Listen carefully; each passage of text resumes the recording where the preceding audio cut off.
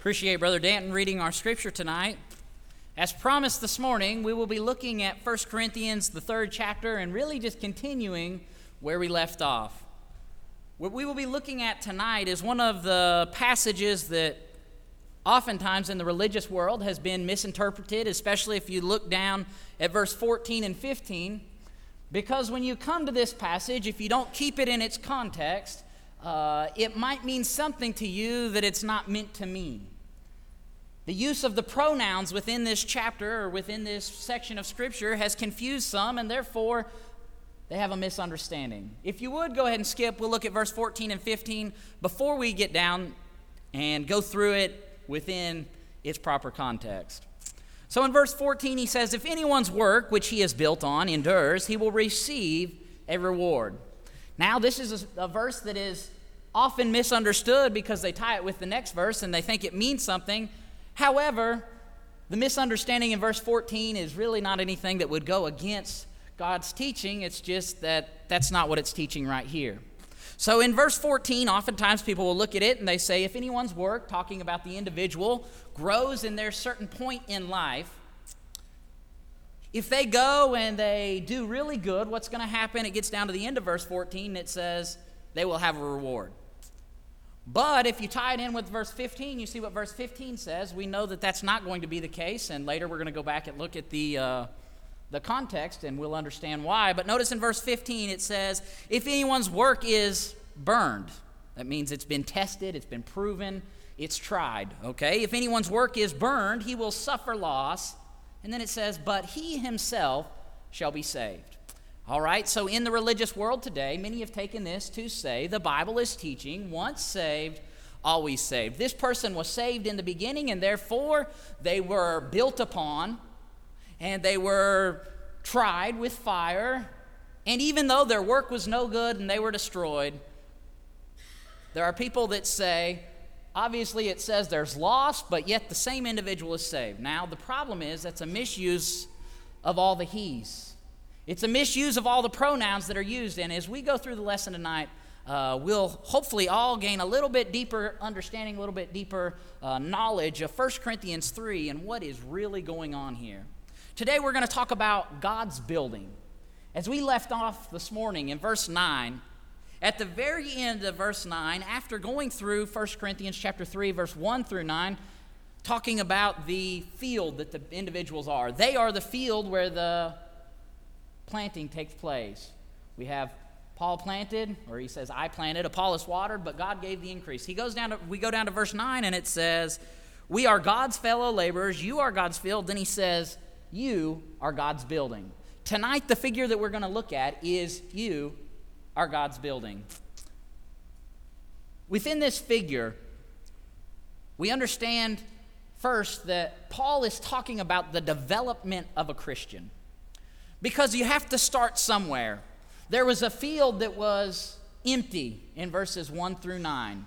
And Paul planted in that field, and then Apollos went back and watered in that field. But tonight, as we look at the building, we'll also notice that Paul does a portion here where he lays the foundation, and someone does work to continue to ensure that the building is built. That is, that the individual is grounded and firm in God's word. Fields within this time period were often used as figures. People understood a little something about growing in this day and time. In fact, still today, there are some that I know who garden. There are some that have flower gardens. There are some that have large vegetable gardens, and many of us enjoy the fruits of them. But yet also we have people today that are farmers, that grow crops, and they rely off that for their livelihood. Well, in this day and time, there were a lot of people that understood that of farming, that understood that of producing a crop so that they could survive. Many times throughout God's word does he refer to the idea of planting, to the idea of farming and harvesting, because it was something they understood. Today we can understand it in the same way. You can go back in the Old Testament even, in Isaiah chapter 5, a reference made there refers to that of the vineyard. The field that was there was planted with a vineyard, and it talks about the crop that comes forth. You can look at Matthew chapter 13. We all know the parable of the sower, another passage of Scripture where God refers to a field. You can look also at John chapter 15. Once again, we see Jesus says that he is the vine. We are the branches. So we see over and over and over throughout the Scriptures, there are different passages that are used to teach the individuals. So tonight we are going to look at the Christian and the one that is built. Notice he says, you are the building, referring to the Christians there at Corinth. As we begin, we'll be starting with the first point, the foundation. Notice in verses 10 and 11, back in 1 Corinthians chapter 3. Verses 10 and 11, Paul records, according to the grace of God which has been given to me, as a wise master builder, I have laid the foundation, and another builds on it. But let each one take heed how he builds on it, for no other foundation can anyone lay than that which is laid, which is Jesus Christ. Now it's interesting that Paul says, hey, I'm laying a foundation, and then he says, look, there's only one foundation. So in other words, he's saying, I'm working for the Lord. The foundation that I'm going to lay in this individual is that of Christ. He said, for there's no other foundation that can be laid than the one that's already been laid, that is Jesus Christ. Paul lays a foundation by teaching that of the truths of God's Word. As I promised this morning, you can go back to Acts chapter 18. I made reference to it, and tonight we'll go ahead and we'll peek back at it for just a second as we see Paul goes to Corinth to minister, to teach. Beginning in verse 1, he says, after these things, Paul departed from Athens and went to Corinth. And he found a certain Jew named Aquila, born in Pontus, which had recently come from Italy with his wife Priscilla, because Claudius had commanded all the Jews to depart from Rome, and he came to them.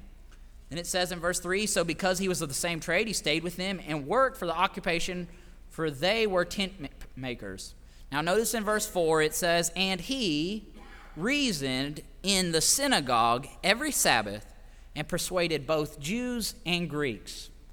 Paul comes to Corinth, and what's his plan? His plan is to teach, to convert, to plant, or as we're looking at tonight, to lay a foundation.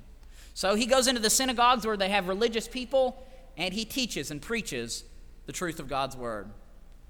Now within that thought, in verse 11, Paul points out there's no foundation that can be laid other than that which has already been laid, which is Christ Jesus.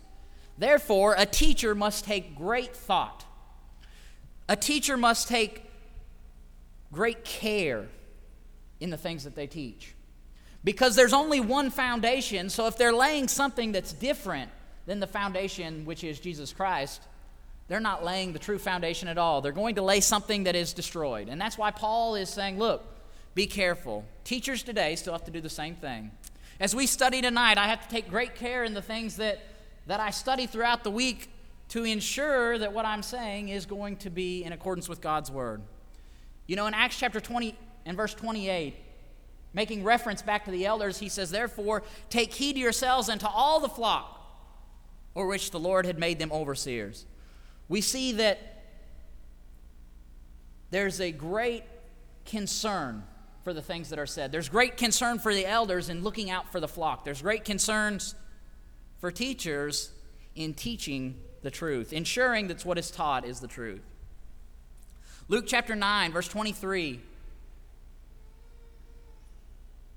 As you look there, it says, if anyone desires to come after me, let him take up his cross, deny himself, take up his cross daily, and follow me. There's an importance of doing it now and a continued pattern of taking up his cross daily and following. It's not the fact of becoming a Christian and voila, we're done.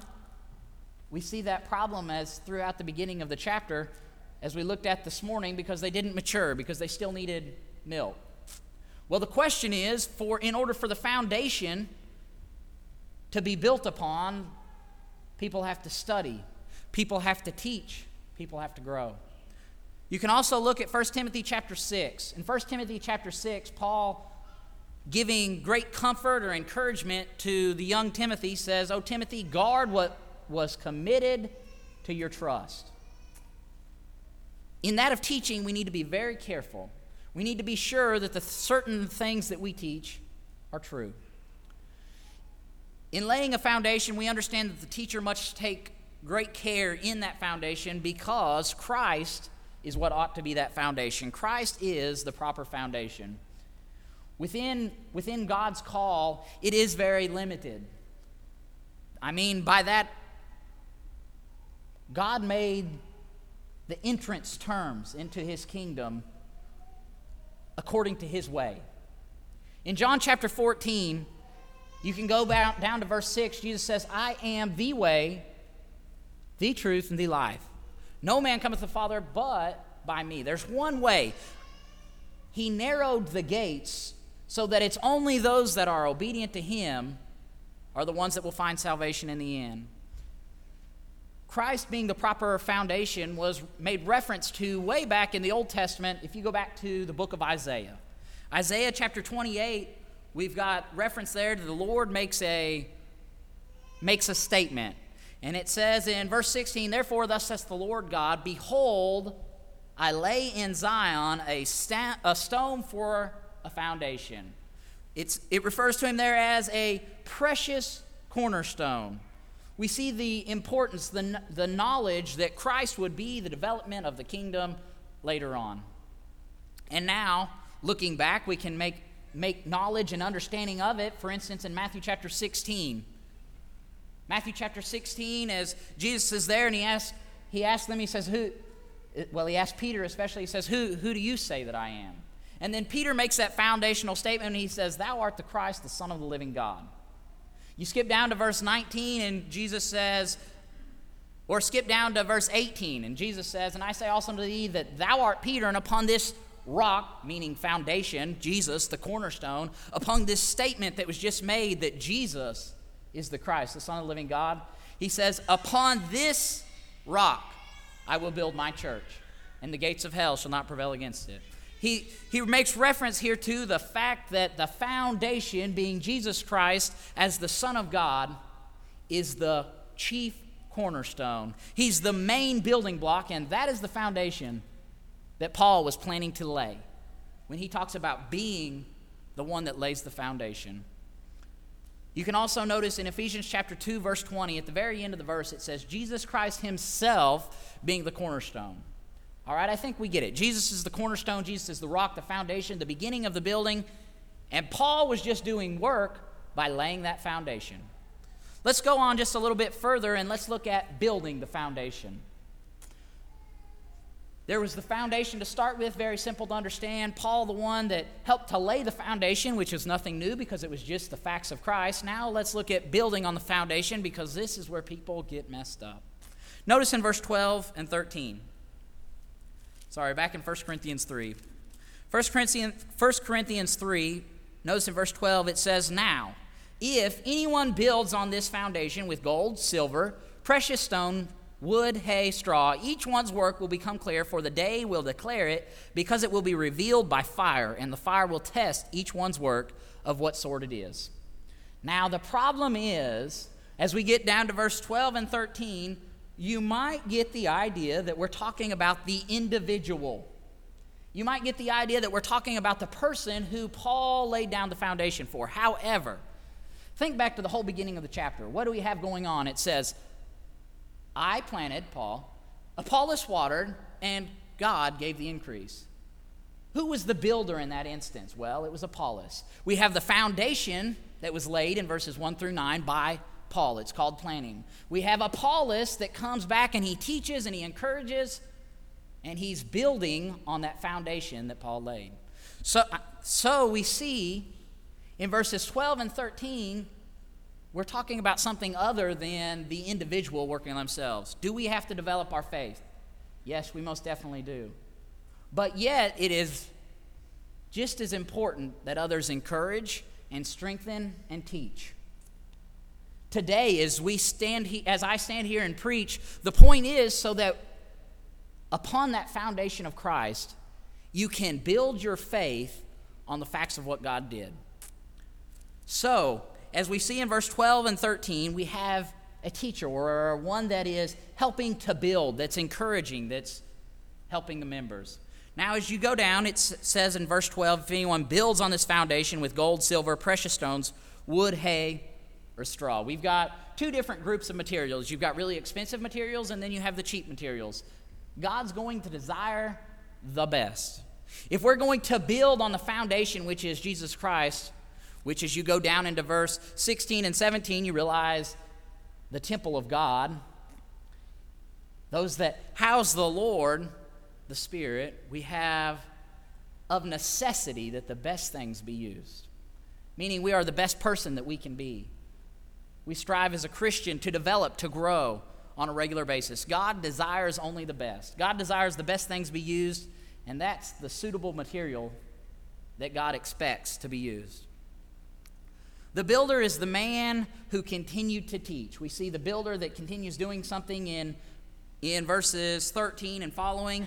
That builder is the person that continues to teach the individual who has already got a foundation. That foundation that had been laid. So Paul came to Corinth and he taught them.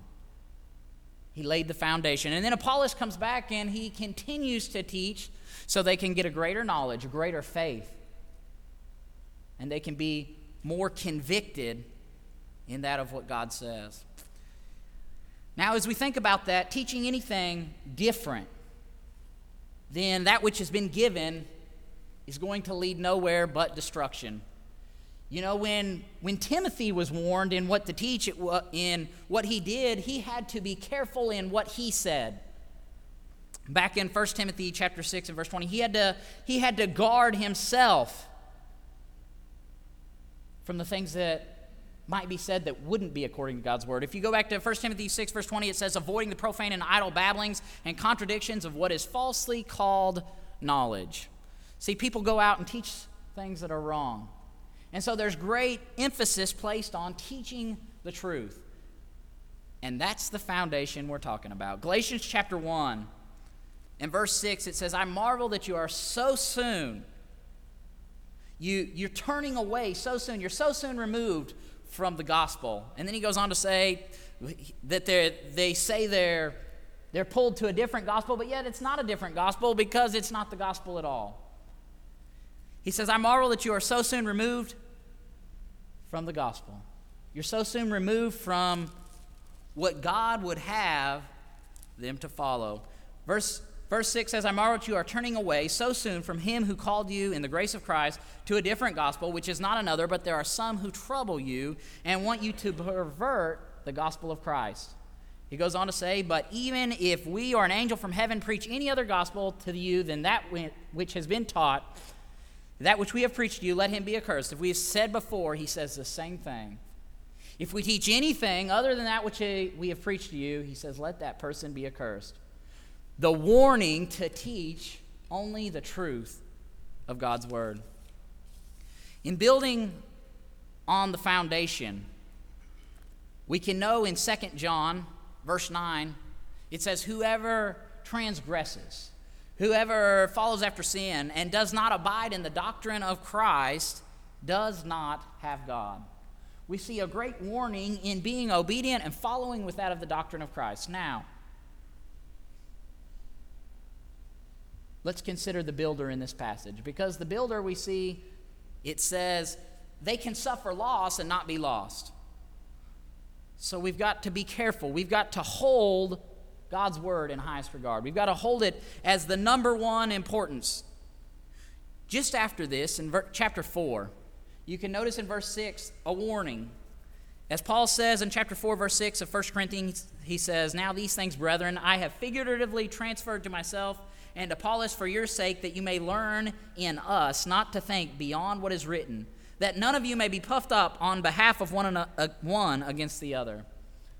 So don't go beyond what is written, meaning hold true to exactly what is written, exactly as it is written. Hold true to God's word, and that's going to require that we understand the context that something's in. That's what we're looking at tonight. The question remains as to whether or not the Christian who is going to be taught will be able to endure. And that's where we're really coming to, because testing, the testing by fire referred to here, the trying, is just a It's just that. It's just a test. It's a trial. It's something that they have to bear in order to show whether or not their faith was grounded in the Lord. You know, in Acts chapter 20 and verse 27, it says, "For I have not shunned to declare unto you the whole counsel of God." The goal needs to be to teach everything so that they can be firm in their faith so that they can stand. So that's what Apollos was doing as he came back to teach. Paul laid the foundation, but surely he couldn't have told them everything in just that short period of time, and therefore others come back and teach and build upon that foundation. All right, now let's look at verse 13 through 15. 1 Corinthians 3, in verse 13, it says, "Each one's work will become clear. For the day will declare it, because it will be revealed by fire, and the fire will test each one's work of what sort it is. If anyone's work which he has built on it endures, he will receive a reward. And he said, if anyone's work is burned, he will suffer loss, but he himself will be saved, yet so as through fire." All right, understanding how fire works, for instance, with certain metals, you can use fire to test it, to prove it, to tell if it's a proper thing or not, to tell if it's pure in the makeup. There's a show on television that I once watched one day. I don't remember what it's called, but I know it's about swords, and everybody makes these swords or knives or blades, and they have to try them, and they have to see which one's the best one, and they call it testing because they're trying it against different things. If I hit it against this metal, is the blade going to lose its edge?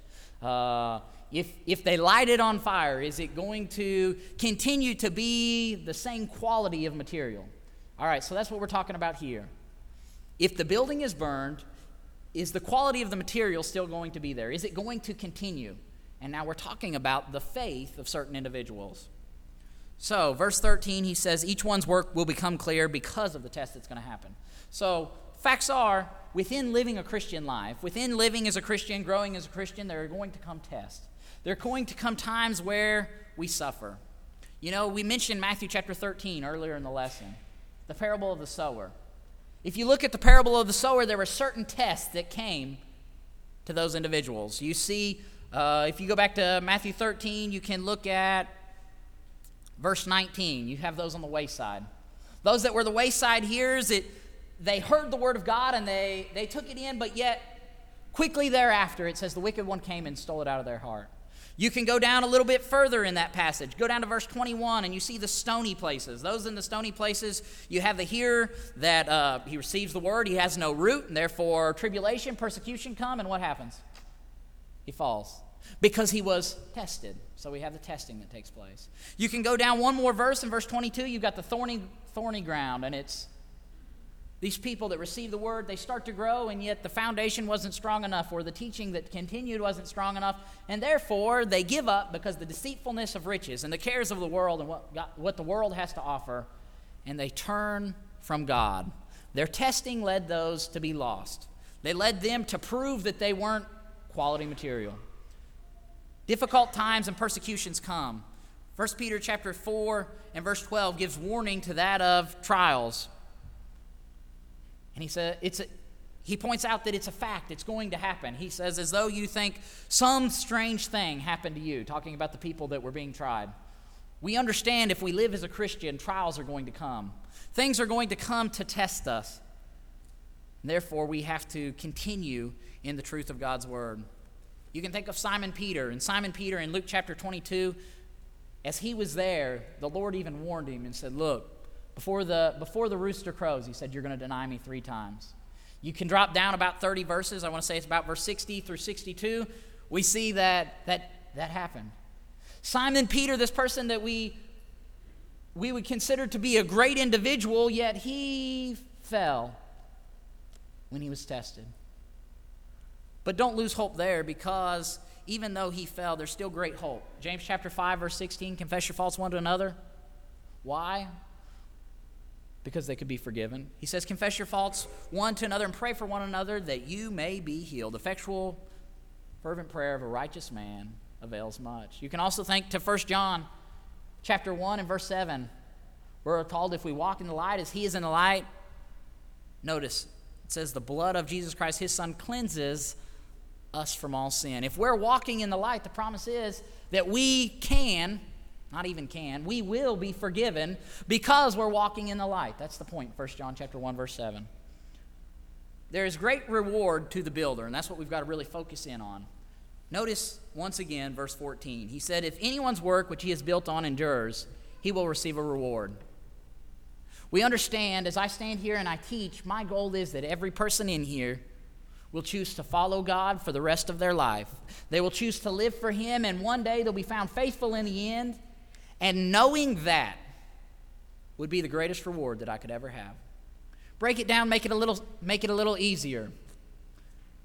Because I talked about Charlie this morning, I've got to talk about her tonight. Charlie is almost 7.5 months old. She will be on Tuesday.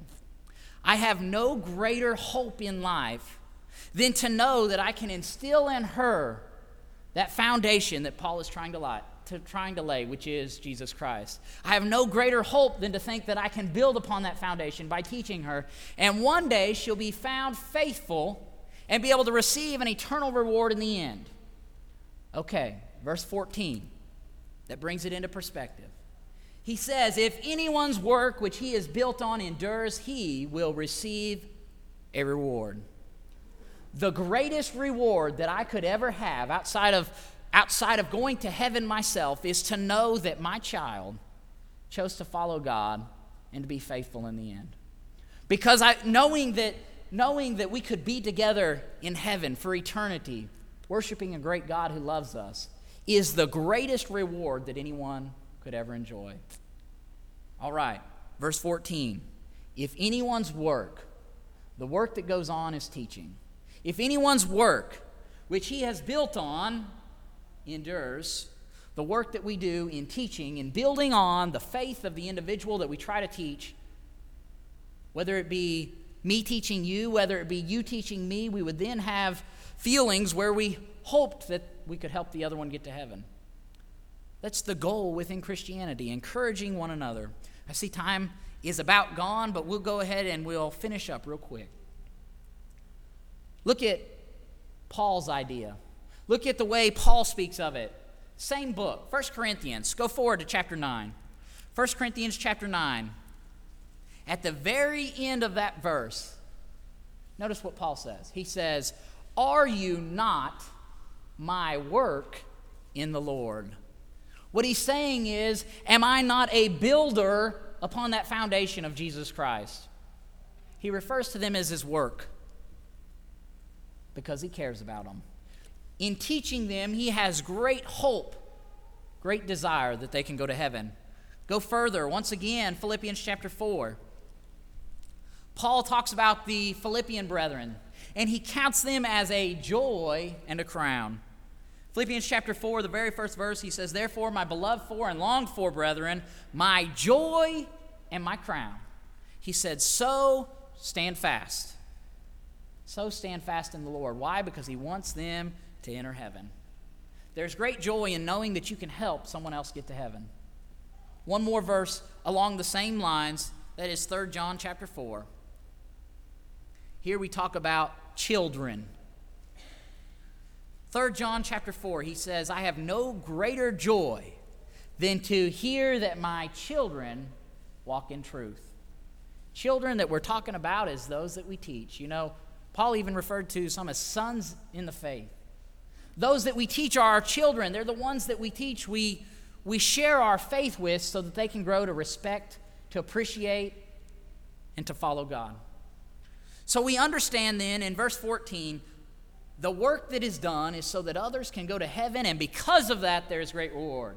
Now, last verse, verse 15, 1 Corinthians 3, verse 15, he says, if anyone's work is burned, I work really hard. I worked really hard to teach this certain individual. I sit down and I study with them. We open the scriptures. We look at things together. My great desire is that they'll follow God. They might even come to the point where they say, oh, I believe that Jesus is the Christ. They might come to the point where they repent, where they decide to be baptized. And then years down the road, as the lust of the flesh, the lust of the eyes, the pride of life kick in as the different things that the world has to offer pulls at them, it tears them down, and they fall back from Christianity. Verse 15, if anyone's work is burned, that work that was done, he says, notice, he will suffer loss. It hurts me a lot to know that one fell away from the fold. It hurts me a lot to know that somebody I taught isn't living according to what God would have them to do. Notice what he says. He says he will suffer loss, but he himself will be saved. We're not talking about the Christian that suffered the loss. We're talking about the individual that built upon that foundation. He says, but he himself will be saved, yet so as through fire by testing. In understanding God's truth, a person has to stand for their own salvation. You can look at Matthew chapter 10, verse 22. He says, you'll be hated by all men for my name's sake, but he that will endure to the end will be saved. The person that endures, the person that lives for God, is the one that enjoys salvation. You're not going to be lost because you tried to teach somebody and they fell away. However, it will hurt. It will bring discouragement to you knowing that someone forsook the right way. One more verse and the lesson is yours. A person determines if they will enter if they'll enter salvation according to their actions. 2 Peter chapter 1, verse 10. 2 Peter chapter 1, verse 10. We're going to go ahead and read verse 10 and 11. Here it says, therefore, brethren, be even more diligent. Be even working harder. Labor even the more. He says, therefore, brethren, be even more diligent to make your call and election sure. For if you do these things, you will never stumble. For so an entrance will be supplied to you abundantly in the everlasting kingdom of our Lord and Savior, Jesus Christ. Sum up verse 10 and 11. Be more devoted, be more diligent, work even harder, so, in verse 11, you can enter salvation. We will be able to go. Notice in verse 11 it says, for an entrance will be supplied to you to the great kingdom. In understanding 1 Corinthians chapter 3, as we are the building, the individuals at Corinth he refers to are the building. You have somebody that planted. We have somebody that watered. We have somebody that laid the foundation. We have somebody that built upon it. Then trials will be coming their way. But the key is he that endures to the end. That's the person that will be saved. I encourage you, don't ever give up your walk for Christ. Don't ever give up on Christianity and the hope that we have. If you haven't given your life to Christ, why are you waiting? The question is, are you willing to be obedient to God's word? Are you willing to repent of the things that are amiss in your life? Are you willing to confess Jesus as your Lord and Savior? Are you willing to go down into the water to have your sins washed away? Acts 22, verse 16, he says, and now why tarriest thou? Why are you waiting? Arise and be baptized and wash away thy sins. If you haven't done that, if you haven't given your life to Christ, please come as we stand and sing.